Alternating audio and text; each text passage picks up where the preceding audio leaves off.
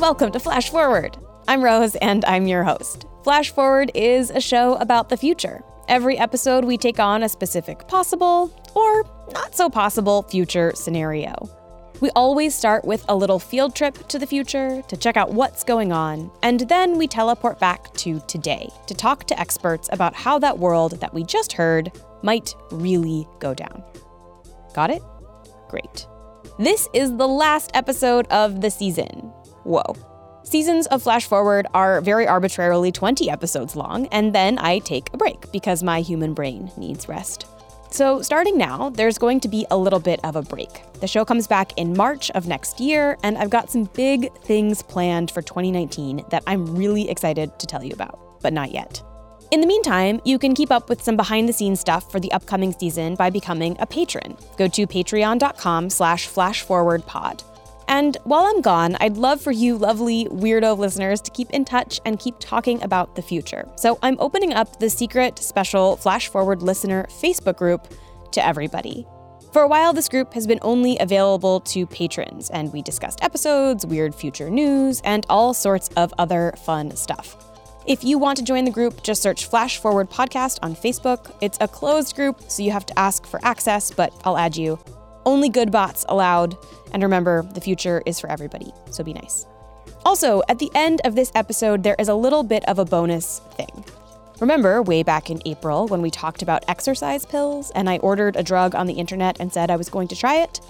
Some of you got very mad at me for that, but I did it anyway. And if you want to hear how it went, there is an update at the very end of today's episode, after the credits. If you don't want to hear about it, all you have to do is turn off the show during the credits. I will warn you again at the end, just in case. Also, last announcements before we go to the future. I, Rose Eveleth, the person who makes this show, actually do make work that is not Flash Forward related. I know, this is like seeing your teacher at the mall or something, but it's true. And if you want to keep up with what I'm doing in non-Flash Forward land, I have started a newsletter for that. You can find that by going to roseeveleth.com/news. Okay, one last thing. There is a single F-bomb in this episode. 99% of Flash Forward episodes are totally clean and cursing-free, and I know some of you listen with kids or students, so I just want to give you a heads up that you will hear one singular curse word in this episode. Use that information however you like. Okay, that's all the updates I have for you. Let's go to the future. This episode, we're starting in the year 2073.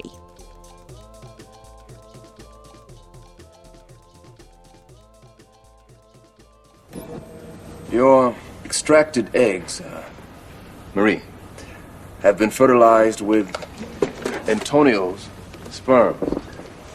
After screening, we are left, as you see, with 2 healthy boys and 2 very healthy girls.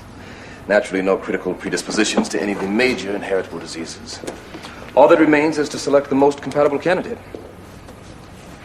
First, we may as well decide on gender. Have you given it any thought? We would want Vincent to have a brother, to play with. Of course you would. Hello, Vincent. You have specified hazel eyes, dark hair, and fair skin. I have taken the liberty of eradicating any potentially prejudicial conditions, premature baldness, myopia, alcoholism and addictive susceptibility, propensity for violence, obesity, etc. We didn't want, diseases, yes, but... Right, we were just wondering if it's good to just leave a few things to chance. You want to give your child the best possible start. Believe me, we have enough imperfection built in already. Your child doesn't need any additional burdens. And keep in mind, this child is still you. Simply the best of you. You could conceive naturally 1,000 times and never get such a result. Okay, so today we are talking about gene editing, and more specifically about something called CRISPR.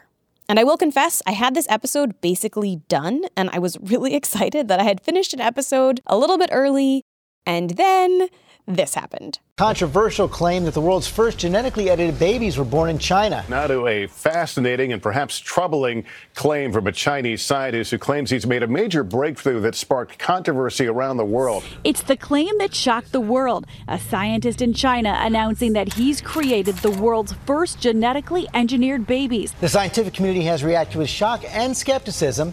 An American professor is now being investigated for his possible role. These researchers are walking an ethical tightrope. Reaction from within the scientific community, it has been harsh, saying this work seriously violates academic ethics and standards.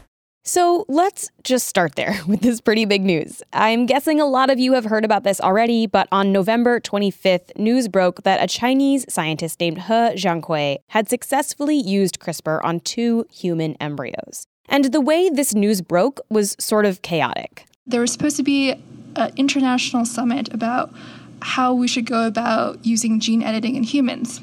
This is Sarah Zhang, a reporter at The Atlantic. And then on Sunday night, a story appears in MIT Technology Review that a Chinese scientist is already using CRISPR in embryos, and those embryos have been implanted into women, and there will probably be babies. A couple hours later, we learned the babies have been born, and then we learned that there are 2 girls. Shout out to Antonio Regalado at MIT Tech Review, by the way, for breaking this story and kind of scooping He, who had planned to announce this work at the summit that Sarah mentioned. Antonio figured out what he was up to first and published this piece and sort of forced He to announce exactly what he'd done before he had planned to. So what he did was actually pretty controversial, as you can imagine. The gene that he targeted was something that is supposed to give these 2 baby girls resistance to HIV. And their father was HIV positive. And so the idea is that he had tinkered with this particular gene using CRISPR so that when they were born, they're supposed to be resistant to HIV. So He basically announced that he had used CRISPR to edit the genes of these 2 little girls, and that these girls had been born and were now living in China. He made the full announcement via a YouTube video, which you can find in the show notes. 2 beautiful little Chinese girls named Lulu and Lana came crying into the world as healthy as any other babies a few weeks ago. The girls are home now with their mom, Grace, and dad, Mark. In case it's not already obvious to you, this is a huge deal. Nobody has ever taken CRISPR editing all the way through to birth in humans before. And a lot of people were really mad that He had done it basically in secret. The summit he was planning to announce this work at was supposed to be about whether or not you even should do this kind of thing. And here we are, he's raced ahead with this secret study and already done it, and these kids have already been born. And there are plenty of reasons that people are really mad about this. Some of them are big picture ethical questions about the future of humanity and nature of choice and control. And some of them are comparatively smaller questions about what might happen to these 2 little girls specifically. And to understand all of this, we have to back up a little bit and go over what he actually did and what CRISPR actually is. CRISPR, that's CRISPR, stands for Clustered Regularly Interspaced Short Palindromic Repeats. There will be no quiz at the end of this, so don't worry about remembering that. What you need to know is that CRISPR is really a tool. It's a technique for editing DNA. Yeah, so CRISPR is likened a lot of time to a pair of molecular scissors. And what you can do with it is you can cut DNA. So basically what you do is you give it a code that says, I want you to go to this piece of DNA that says, maybe ATC, GCC or something. And it will go right there and it will cut the DNA. Once the DNA is snipped, you can then do a couple of different things. Maybe there's a gene there, and now that you've cut it, that gene is disabled. Or maybe you want to put a new gene in, and now you can insert a gene in that place. Or maybe you want to change a few of the letters. Maybe you can change an A to a T or a C to a G. If that sounds simple, it kind of is. That's the beauty of it. There have been plenty of gene editing techniques in the past that have been able to do this kind of DNA cutting. But CRISPR uses a bacteria that is a lot cheaper and easier than most of the previous methods. It was originally discovered in bacteria, and it was, for a long time, it's kind of like a obscure, kooky thing, or is this weird thing bacteria do? And it wasn't until scientists realized you could, easily give it that code and you could actually program it to do whatever you want that it spread like wildfire through labs. It's just like it went from a weird, obscure thing to like everyone in the world trying to use it. To give you a sense for how easy this is and how fast this all happened, CRISPR was first described as a tool in 2012. And now, just 6 years later, we have CRISPR babies. It only took He a few years to get the expertise and tools to make this happen. That super speedy timeline also means that it's still early days, and there are still questions about just how precise you can be with these genetic scissors, and what the side effects might be. Anytime you edit the genome, you have to worry about what are called off-target effects. Basically, you might think you're editing one thing, but actually your little bacterial snippers have gone and edited something else too. Or maybe the gene you thought just did this one thing actually also does something else really important that we didn't even know about. And here is where we get back to the dangers of He's work. What if it's in the middle of a gene that, is supposed to suppress cancer? Well, now maybe you cause cancer. Or if you're doing it in an embryo, with one cell, if it's causing these random mutations, like embryos couldn't have these mutations in every single cell when that baby grows up to be a person. So we really don't know what the effects of those are. We just don't know what the risks are yet because nobody has done the studies. What He did hasn't been fully worked out in animal models yet, or even really in human embryo in a dish. And he jumped right ahead to doing it in humans and bringing those humans into the world. And in this specific case, the risk is almost certainly not worth the reward for these two girls. He's editing targeted genes related to HIV transmission from parent to offspring. But that's something that scientists can already do without CRISPR. It's actually pretty easy to prevent HIV transmission from father to child. So there's lots of ways we can do it. We know lots of ways of preventing HIV that are fairly easy and well-tested and not as risky as this thing that has never been done before. After He announced these two CRISPR babies, he did still go to this big gene editing conference. And unsurprisingly, people had a lot of questions for him. There was one woman who asked him a question about, have you thought about what these girls, what their lives are going to be like? Because one of the twins seems to, based on the genetic changes they were able to identify, maybe is more resistant or more likely to be resistant to HIV than the other. And she was asking, what do you think how they will perceive themselves as, scientific experiments? Or how will they be treated differently in the family because one of them might be susceptible or they're not? He didn't really have an answer to that question. It's unclear to me, based on what I've heard him say to other reporters, whether or not he's thought deeply about the ways that his decisions might emotionally impact these two real human beings down the line. For the record, I did reach out to He to see if he'd come on the show and talk about this, and he did not answer. Oh, and by the way, you might have heard in the news that He is missing or has been detained by Chinese authorities. That's not true. I'm not sure where that story came from, but He's been responding to emails from journalists since this happened, and there's no evidence that he was ever missing or under arrest. So I couldn't talk to He himself, but I do happen to know someone who's actually in line for a CRISPR therapy, someone who might, in a few years, have CRISPR-edited genes injected into her eyeballs. Do I think I'm going to... if I know it's safe, if my dad does it and it works, for sure, 1,000% I'm going to do it. Even now, I'm anxious every time I have to go to the DMV to renew my driver's license. I'm anxious before just going to the eye doctor to get my contacts renewed, and it's I don't think my vision has gotten much worse, but it's also just it's so scary for me. It looms in a way that is really awful. And so if there's a way that I can be freed from that and know that I can see the world, fuck yeah. This is Greta Johnson. I am WBEZ's weekend anchor, and I host a podcast here also called Nerdette. Greta has something called Best disease, otherwise known as premature macular degeneration, and it is in fact not the best. Basically, Greta has a glob behind her retina that will eventually destroy her central vision. I got glasses when I was 4. Yeah. And that was when they first noticed it in me too. They were like, oh yeah, you have this thing. And the way The way they described the glob behind my retina is they said it looks like a fried egg yolk. And when there's no damage to my vision, it's just like a perfect yellow circle.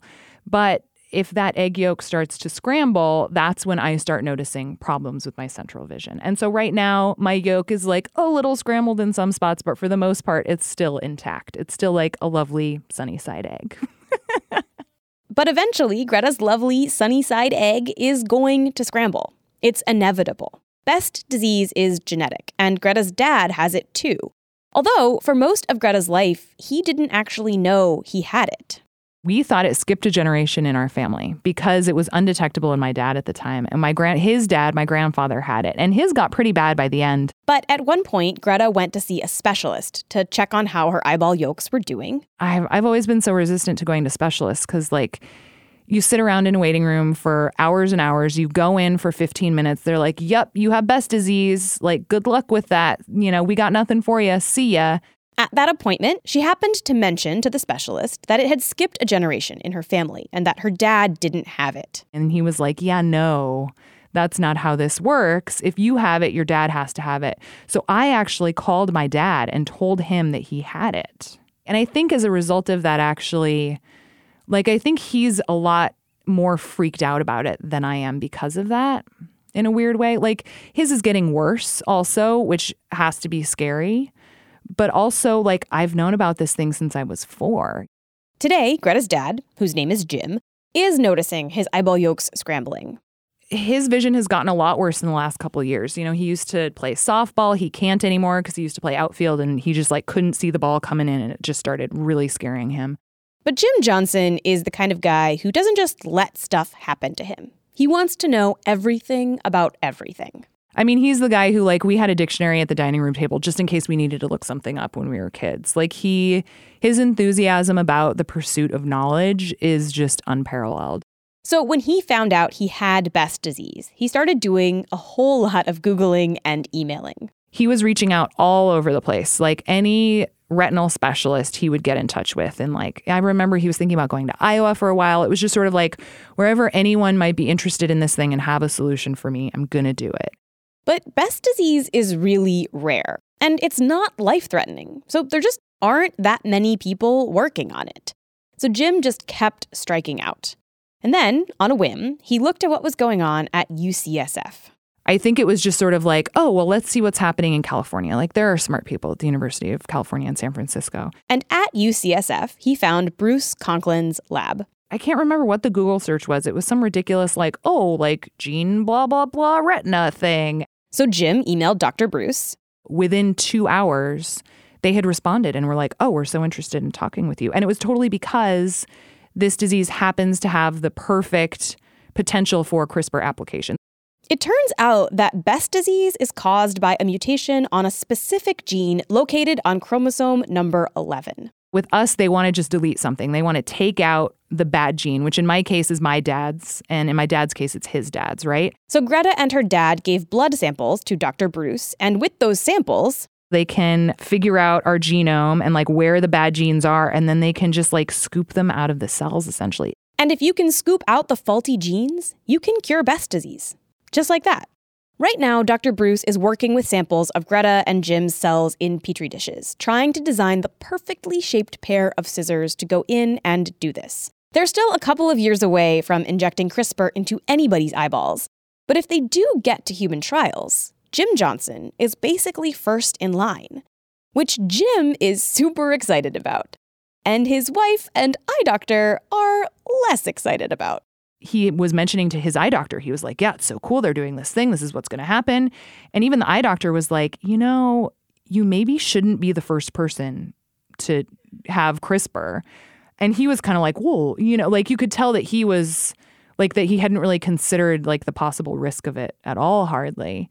And then hearing the eye doctor say that, my mom was sort of like, oh, wait a second. Both Greta and her dad have a few years before they have to really decide whether they're going to be some of the first people to be treated for something with teeny tiny genetic scissors. And there's a lot to consider. I mean, part of me is just really relieved that my dad is so gung-ho about it because that means they will try it on him first, And I think partly the reason why he is so enthusiastic is partly because he wants his vision to not get worse, but also like if there's any way he could help me. I mean, gosh, like that's like what an amazing thing for a parent to be able to do to help their kid, you know? Honestly, I think maybe I'm a little more selfish about it. Like like the implications of CRISPR are potentially terrifying, right? But for me, it's like, man, if I knew that I could drive for the rest of my life, you know, if I knew that I'd be able to read books until I was an old lady, like that would be really wonderful. You mentioned that you think that maybe your dad is like in part, among all the other reasons that he is excited about this, is also in part thinking about you. Is that like a lot of pressure? On me? Yeah. Gosh, that's so funny. I never thought of it that way. I think I will say no because it's his fault. He passed it on to me. You know what I mean? Like, those are his genes. So, and I mean, you know, it's not like I blame him or anything. Obviously, like, it's all roulette. I'm so lucky in all of the ways. I have no resentment towards him. No, that's such a fascinating question. I totally have never thought of that. I don't know. I mean, isn't that partly, all of a sudden now I'm thinking of the most recent Star Wars movie when Yoda is talking to Luke about how like the student has to surpass the teacher. You know, like that's just how it works. Like you pass what you can along and you hope the next generation does better than you did. And I don't think I feel any additional responsibility other than just the fact that like, you know, the world is on fire and it's up to us to figure out how to fix it. If you want to learn more about the quest to CRISPR Jim Johnson's eyeballs, Greta did a whole episode of her podcast, Nerdette, about it, which I will link to in the show notes. Definitely check it out. You get to hear Jim react to being called the John Glenn of eyeball CRISPR, which he loves. But since that episode came out, Greta did find out one new thing from Dr. Bruce. Yeah, so I was just talking with Bruce Conklin earlier this morning, Dr. Bruce, as we called him in the episode, and he says they're looking at probably 2 to 3 years for my dad and then another 4 to 6 for me is what it sounds like. And yeah, the other update he gave me is actually hilarious. One part of the process in making a set of specialized CRISPR scissors for Greta and Jim involves taking samples from them and generating something called iPS, which are a type of stem cell that can be formed from adult cells.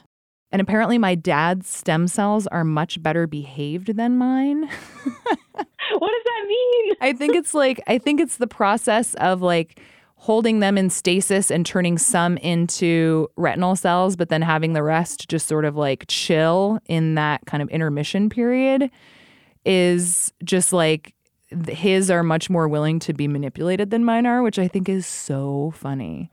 Because like my obstinate ass, I'm like, In many ways, Best disease is the least controversial version of CRISPR applications in humans. Consenting adults are making a choice about whether they want to undergo a treatment that they understand the risks of. But when you start to look at other uses of CRISPR technology and other ways that people talk about using CRISPR technology, it gets a lot more ethically complicated. I do feel like there's so much optimism and enthusiasm for this technology. And, yes, I'm not a Luddite. Much of my life is dependent on, technology. My life is better, thanks to technology. But I think we also have to really be skeptical and mindful of the consequences of our usage of technology. And when we come back, we're going to talk about the ethics of human gene editing from the perspective of disability activists. Plus, humans aren't the only organisms that can be CRISPR'd. And the world of agriculture might be about to see a huge CRISPR boom of its own. All that and more after a quick word from our sponsors. For the last 6 years of CRISPR development, scientists seemed kind of hesitant to talk deeply about the ethics of human embryo editing. They seemed to think that actual CRISPR babies were still really far away enough that they didn't have to engage with these questions about the ethics of editing an embryo's genes for a while. Remember, the conference that He announced his work at was supposed to be about these ethics. Obviously, they had their timeline a little bit wrong. What this means is that a lot of the reporting and research on CRISPR hasn't really deeply grappled with the thorny questions of who gets to decide what kinds of genetic edits are acceptable and what kinds are not. In a lot of the reporting around human germline modification, about the magical, powerful, possibilities of CRISPR as a technique, a lot of that conversation is about the removal of suffering and pain and disease. So whenever I hear stuff like that, I'm like, they're talking about people like me, people that are in my community. This is Alice Wong, the founder and director of an organization called Disability Visibility. For the listeners out there, I'm somebody who's a full-time wheelchair user. I rely on personal assistance for almost every aspect of my, daily activities.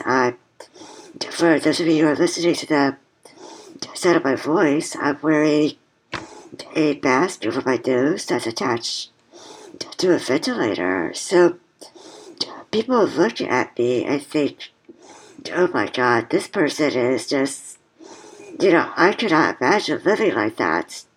These are the kind of pervasive attitudes that are ableist. For Alice, there is a huge difference between someone like Greta choosing to undergo a CRISPR-derived therapy to stop her eye yolks from scrambling, and scientists deciding what kinds of bodies are and are not desirable at the embryo stage.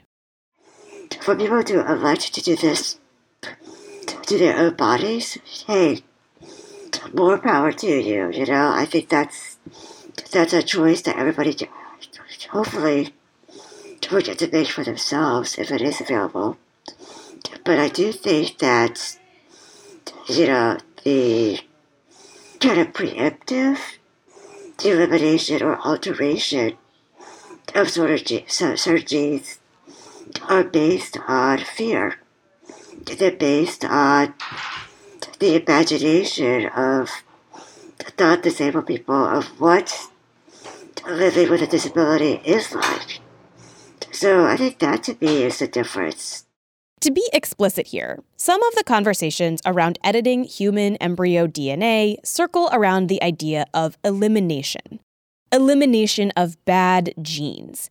And that is where Alice and other disability advocates get really nervous, because elimination of bad genes is sort of another way of saying eugenics. When we're talking about removal of diseases, especially through human genetic editing, that's forever. That's going to be, a change, a modification that will be passed on to future generations. So that's actually,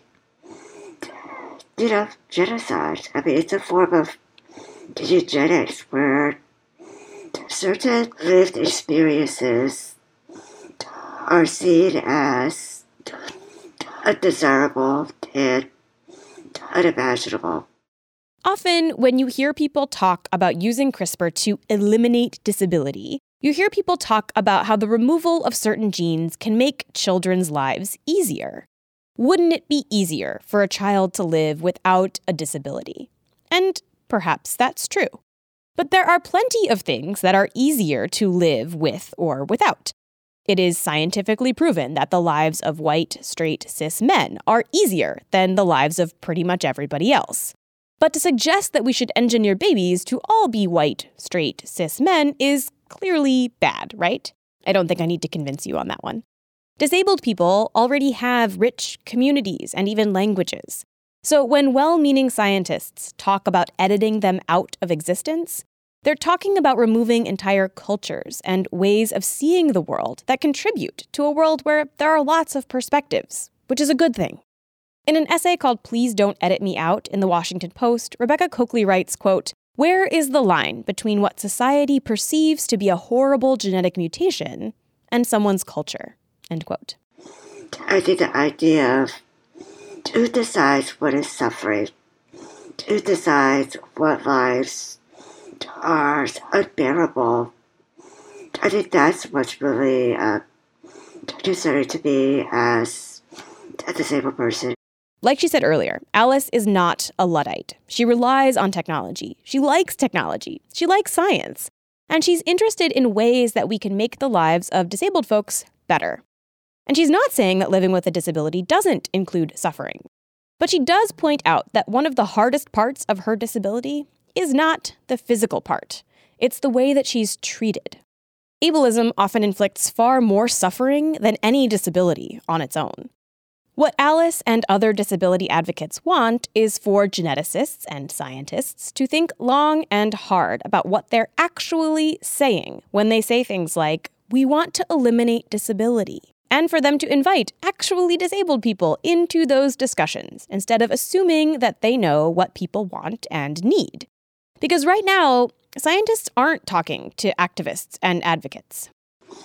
There are all these silos that are in place, and that there isn't enough, recognition that people who are actually living with these chronic illnesses, disabilities, and diseases have something worth saying, and that we should be taken seriously.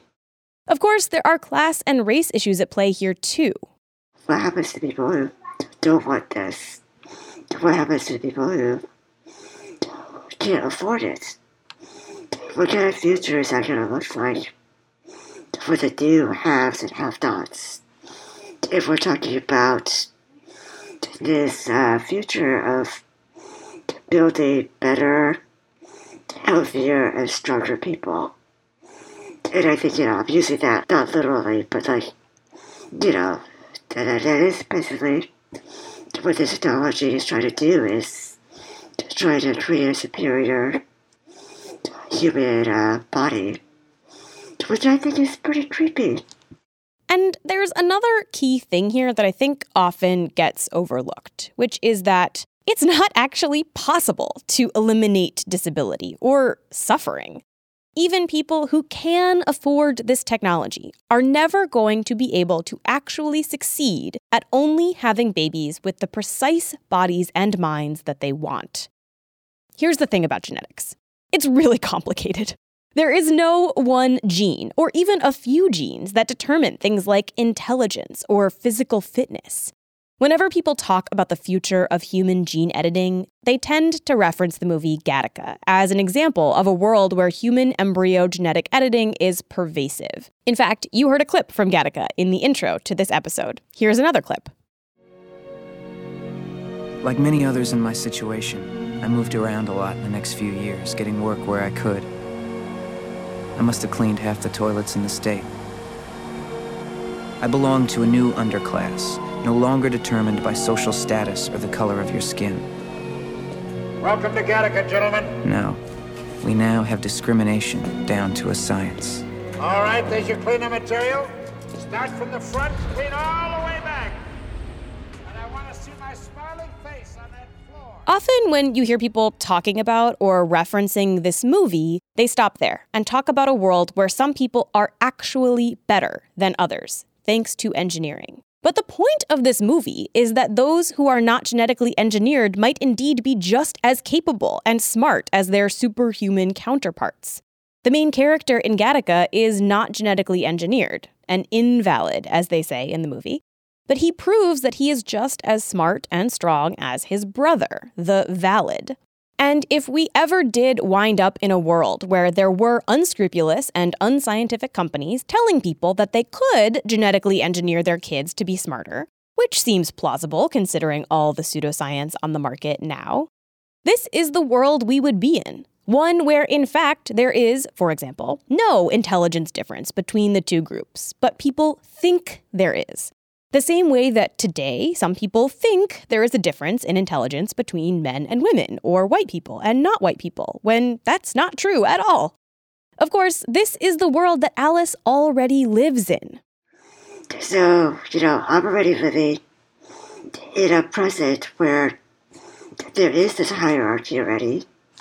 of different body minds, and really people with my type of body mind is at a lower and a ladder, and I could definitely easily imagine with human genetic editing how this would just widen, the idea of what bodies are ideal, and it'll also expand the bodies that are not ideal, and all the pressures on people to be toward the center.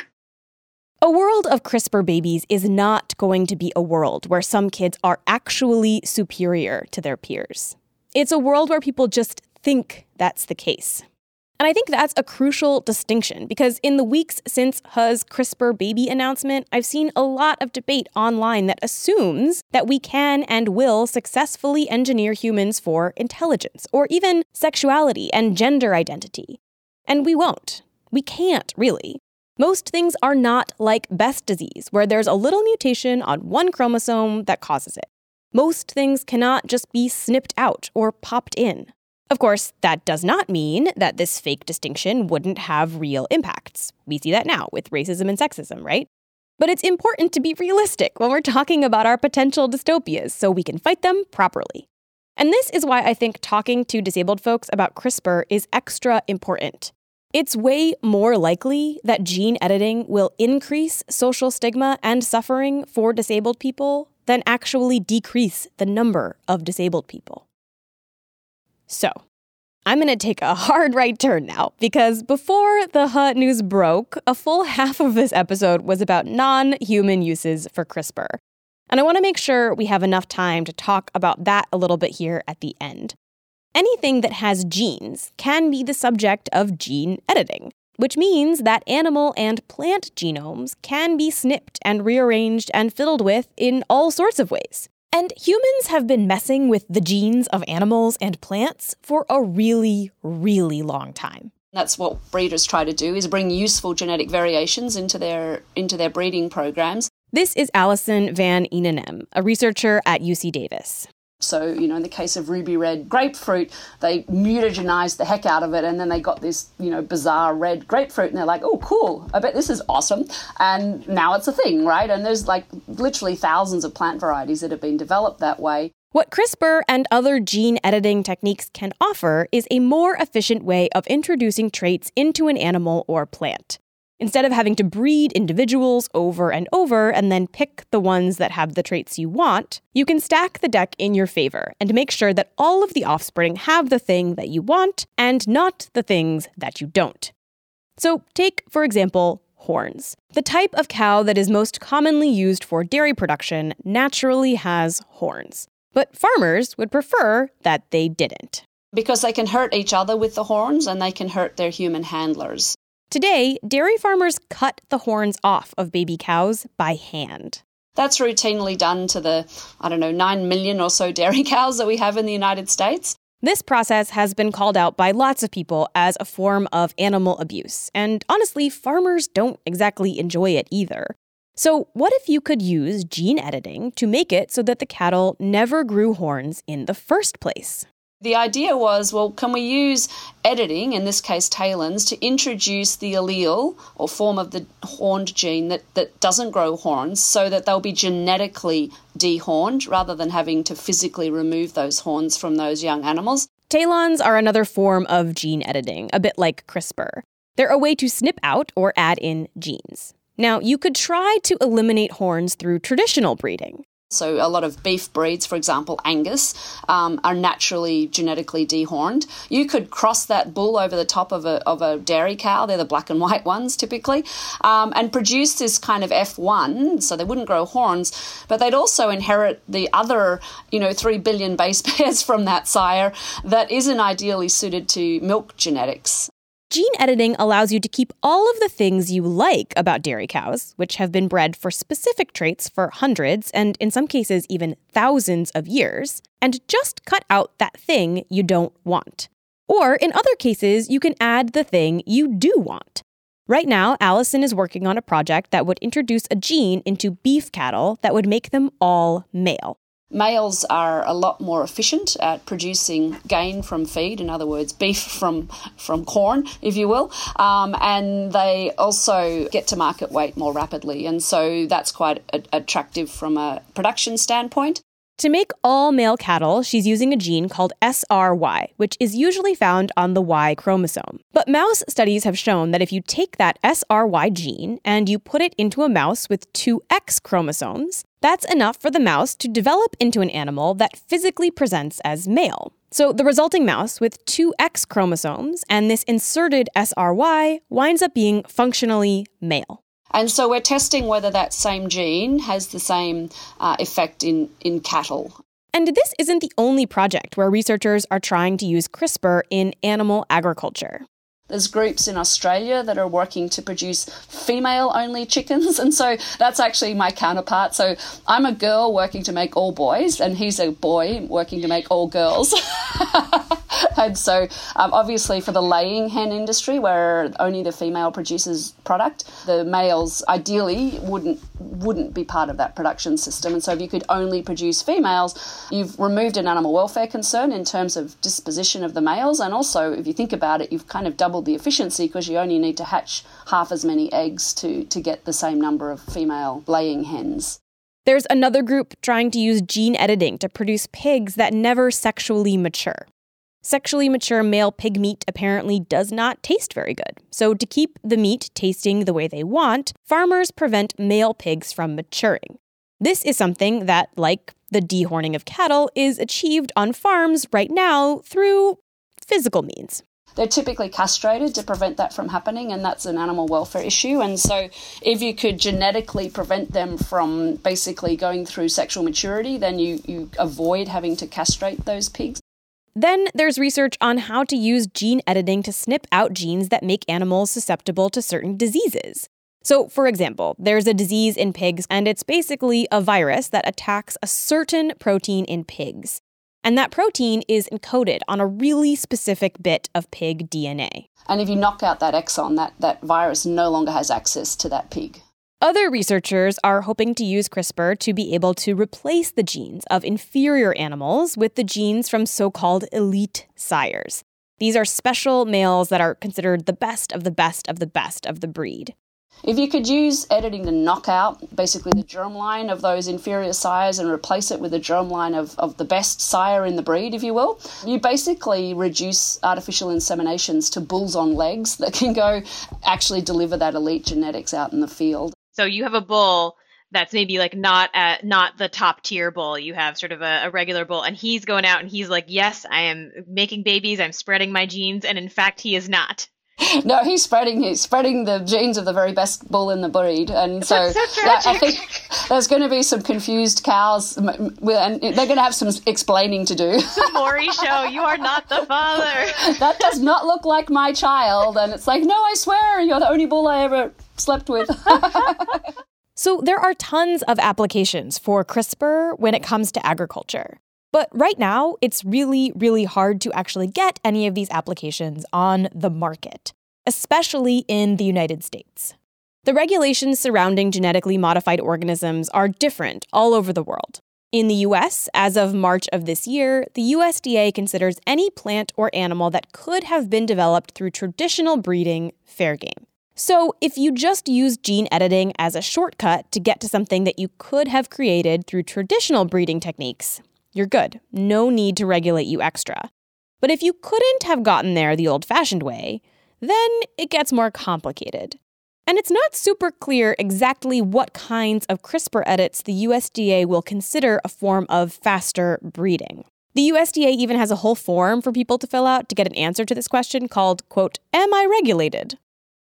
In cases where these edits don't fall under the could have been made traditionally umbrella, the US historically has viewed them as if they're new drugs, which means going through years of expensive drug trials to make sure that they're safe. This regulation applies to the genetically dehorned dairy cows and to Allison's all-male cattle. According to US regulators, these all have to be tested as if they are a new animal pharmaceutical drug.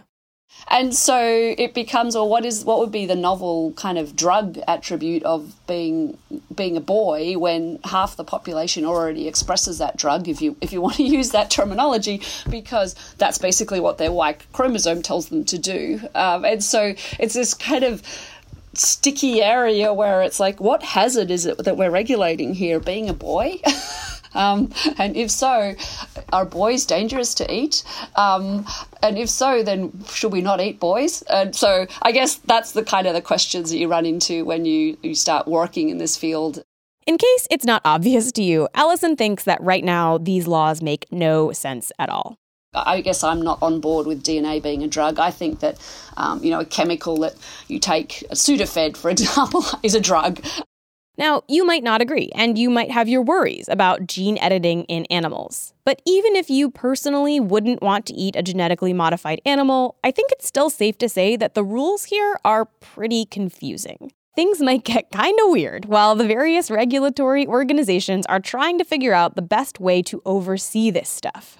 I think that there's going to be a lot of trade issues brought around by the fact that there's not regulatory harmony between the different countries, and different countries are taking really different approaches as to how they're going to regulate the products of genome editing for food animals. In other countries, the rules are different. Places like Brazil and Argentina are taking a much more relaxed regulatory standpoint on gene editing. That might mean that these countries develop techniques that American farmers would love to import, but are not allowed to.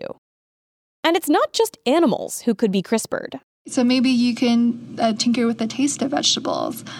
Maybe you can tinker with the look of vegetables to make them more enticing or interesting or exotic. That's Sarah Zhang again. And I think one of the first that was kind of announced publicly was this mushroom that doesn't brown when you leave it out.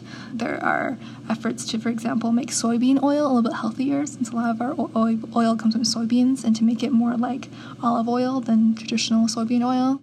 All of this hinges on being able to convince people and regulators that farmers should be allowed to edit the genes of the food we eat. And that's not a given, right? You're almost certainly familiar with some of the backlash against GMOs already. So why would CRISPR be any different? Despite that, Allison is continuing to do her work on all male cows. Well, we're transferring embryos on the 20th, but I won't know whether we get pregnancies for about a month and a half. So I'm not going to scoop you. You'll be okay. Some of you might be excited to hear about the results of Allison's experiment. Some of you are already composing an angry email to me in your head about GMOs. Here's what I will say. The scientific evidence we have right now says that GMOs are safe to eat. At the same time, many of the companies behind the biggest and most well-known GMOs have shown themselves to be unethical monster corporations. Like so much technology, it's complicated and largely depends on who wields the power here. There are indeed questions we should ask about safety and off-target effects of gene editing in the food we eat, and scientists should absolutely do those studies. Gene editing also has the potential to make our food systems more humane and efficient, which I think is overall a good thing. In the next few years, we are going to see some big debates about this kind of technology on both the human side and the animal side. Right now, we're kind of in a CRISPR gold rush. There's this incredible excitement and energy surrounding this technology, and it can sometimes feel like the possibilities are endless. But before we get too carried away, I should probably note one speed bump. Yeah, sure. It's almost kind of poetic, isn't it? Especially as we're talking about like the hubris of humans. CRISPR might actually not work on every human or cow or plant. So as I said earlier, CRISPR is actually a protein that comes from bacteria. And, we're encountering bacteria all the time. And it is the job of our immune systems to kill those bacteria so they can so our immune system is primed to recognize bacteria proteins and try to neutralize them. So it seems like that in a fairly substantial percentage of the population, our immune systems are able to recognize this one particular CRISPR protein called Cas9. And that means that if you put if you inject a raw Cas9 protein into your bloodstream, either something bad would happen or nothing would happen.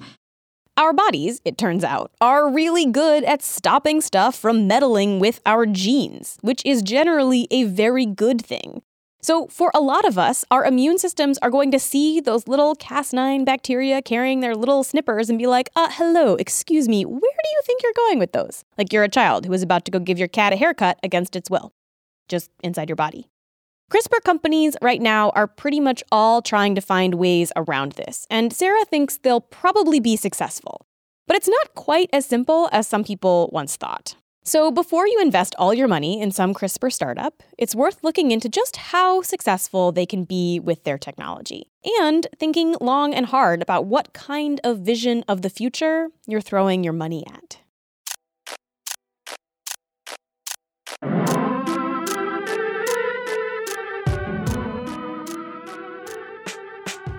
That's all for this future and for this season. You'll hear from me again next year with a brand new set of futures that we can travel to together. Thank you all so much for listening this season. Without you, I am nothing. Flash Forward is produced by me, Rose Evelyn. The intro music is by Asura, and the outro music is by Hustleonia. Special thanks to my guests this week, Sarah Zhang, Greta Johnson, Alice Wong, and Allison Van Eenenem.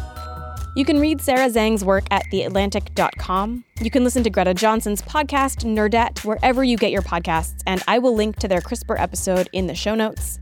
You can also hear Greta every weekend on WBEZ. You can find Alice Wong's work and podcast at Disability Visibility, and you can read about Allison Van Eenenem's work at UC Davis. I'll link to studies from her in the show notes. The episode art is by Matt Lubchansky. If you want to suggest a future we should take on, send me a note on Twitter, Facebook, or by email at info@flashforwardpod.com. I love hearing your ideas, and I'm in the market for ideas for next season, so send them my way. And if you think you've spotted one of the little references I've hidden in this episode, email me there too. If you're right, I will send you something cool. And if you want to support the show, there are a few ways you can do that. Head to flashforwardpod.com/support for more about how to give. If financial giving is not in the cards for you, you can head to Apple Podcasts and leave a nice review, or just tell your friends about the show. That really does help. And now, the results of my 516 experiment. So if you don't want to hear about it, turn the show off now. Okay, so here's how I set up this experiment. And let me just say that it's not a good experiment. I'm an N of 1, and there was only so much I could control, and I only wanted to take the drug for so long. Also, we had a huge fire up here in Northern California in the middle of this, so that kind of messed up some of my timing. But the plan was as follows. First, I had my boyfriend Robert taste the 516 and go find something that could reasonably be considered a control substance. When you push it, the light goes on? Yes. So I am now recording. I can see that. Okay, here you go. Thank you. You're welcome. You're gonna do great. All right, time to poison myself. Take my dose. I guess on the tongue is probably going to give me the best flavor, so we'll do that. Yeah, it's like an extremely burny alcohol. Yeah, I mean that's pretty simple. Nothing too flavorful in that. Then I ran 3 individual miles on the track, spaced out a week and a half apart. The first one I ran as a baseline, not taking anything. Okay, so we are at the track. There's a lovely soccer game going on. High school girls. The track is bigger than I remember it being from running. I might cry. I'm hoping to keep it under 10 minutes. That's my goal. You can do it. Do you want me to cheer you on? I don't want you to cheer me on. I want you to draw no attention to me. Okay. All right, let's see what happens. Okay. So my time was 7:48. It's less actually the time than how bad that felt. Like that felt really bad. Then I took a 0.5 milliliter every day from one of these bottles for 10 days. To properly science this, I'm going to flip a coin and see which one you get first. Okay. That's a heads. And that means what? That means green. Green. Okay, now great. You don't know what that means. And now I get to taste it. Well, not taste it. I get to take it. Green. They say you're supposed to wash it down with water, but I've already opened a Pacifico beer, and so I'm going to wash it down with beer. It tastes horrible. It just tastes like rubbing alcohol, basically, which I think is maybe probably what it is. And ran a second mile. Okay, we are back at the track. Mile number 2. It's a beautiful sunny day. We did pass a sign that said drug-free zone, though, so technically in violation. Did you bring the container? No, it's true. I didn't. So it's inside it. Well, I think that still counts. I don't think that counts. You can be high in a drug-free zone. Are you allowed to be high in a drug-free zone? It's just not for selling? Okay, well, good to know. So I'm not in violation. I'm not going to be arrested. Okay, I'm going to go run a mile now and probably feel just as bad as after the last one.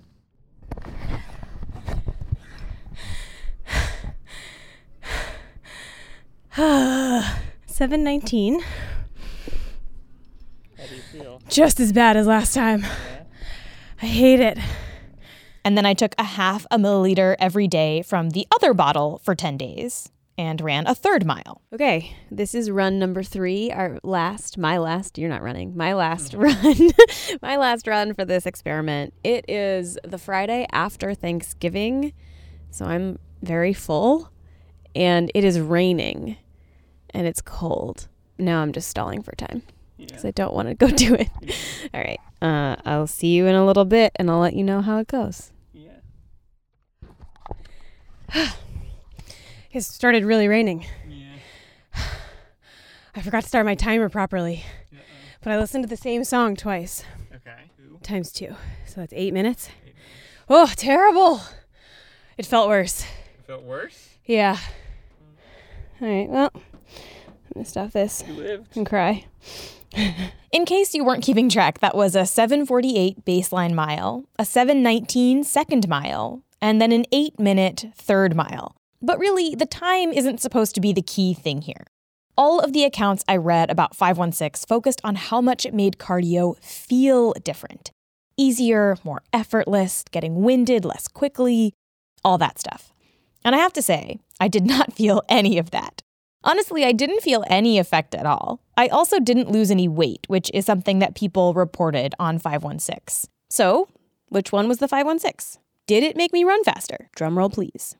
I suspect that the 516 is the green cap. That's the clear stuff.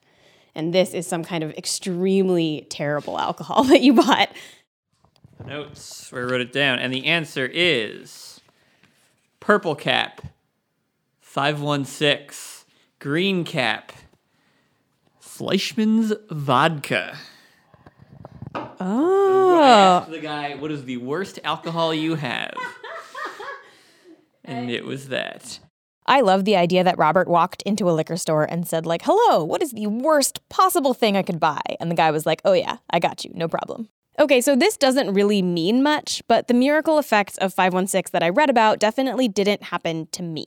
Maybe I didn't take enough or for long enough, but I was kind of disappointed, which made me wonder whether what I had in that bottle was actually 516 in the first place. So I sent the rest of the bottle to my dad, who you also heard in that episode, and he had a friend run it through a fancy machine. Hi, Rose, it's Dad. How's it going? It's okay. How about you? I'm all right. I'm a little sick, so if I sound a little Oh, weird. dear. I thought I'd try to catch you before you get on your bike. Yep. Yeah, you caught me before I get on the bike, so. Okay, good. Yeah. So do you have, did you get the answer? I did. I have the report sitting in front of me, and I can email it to you. I had a guy at a company that I know who has, they do small molecule synthesis and analysis, and I asked him to analyze it, and he wrote me up a little report that, you know, is sort of a, for people who have a little bit of chemistry. I will post this report on flashforwardpod.com so you can read it if you want to. So is the stuff in my little bottle what I thought it was? Did I buy fake stuff or did I buy real stuff? There is GW 501516 in your bottle. Woo! Yeah.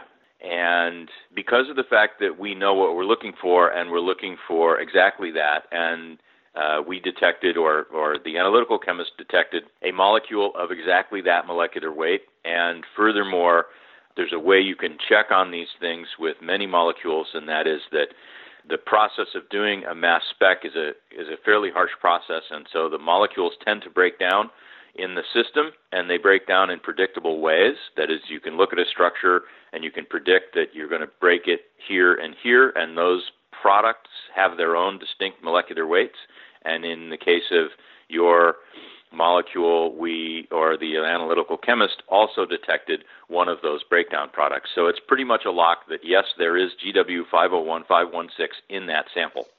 So I did get 516. There's also other stuff in there too. But the way that this kind of chemical analysis works, they can't necessarily say what else was in there. You have to look for something specific here, and if you know what you're looking for, you can find it. But otherwise, you just know the molecular weights of all the other stuff. There are at least 4 other unique compounds in the mixture, and they have molecular weights of mostly smaller than the one that you're interested in, but some larger. So there's a 346, there's a 470, there's a 498, there's a 482. Again, if you are a chemistry-minded person who is interested in digging into these results, I will post the information I got from the analytical chemist on the website. But I had one last question for my dad, who got really interested in the chemistry of 516 after I interviewed him for that episode. You're not going to take the 516, are you? No. Okay. No, I'm not. You thought about it.